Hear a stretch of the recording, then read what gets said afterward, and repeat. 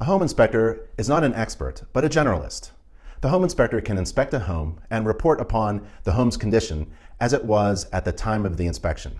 That is the main responsibility of the home inspector.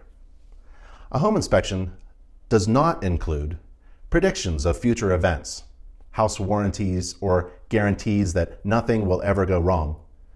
Future events such as roof leaks, water intrusion, plumbing leaks, and heating failures are not within the scope of a home inspection, and they are not the responsibility of the home inspector.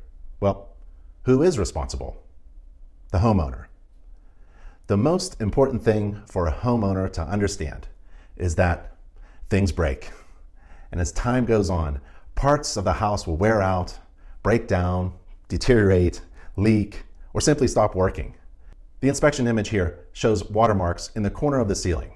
The watermarks indicate the water leak has been taking place for some time. One could assume that the homeowner would likely know of this water leak problem, since it appears to have been an issue for some time.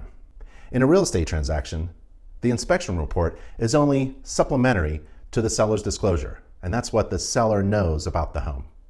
And the report provides additional information to the home buyer. The inspection image of the roof shows a shingle tab that was lifted up by the wind and cracked in half. This is a roof defect that happened after a home inspection was performed. This problem is not the responsibility of the home inspector, but of the homeowner. And it's likely that the homeowner wasn't even aware of the problem. Future conditions of the house and property are not the responsibility of the home inspector.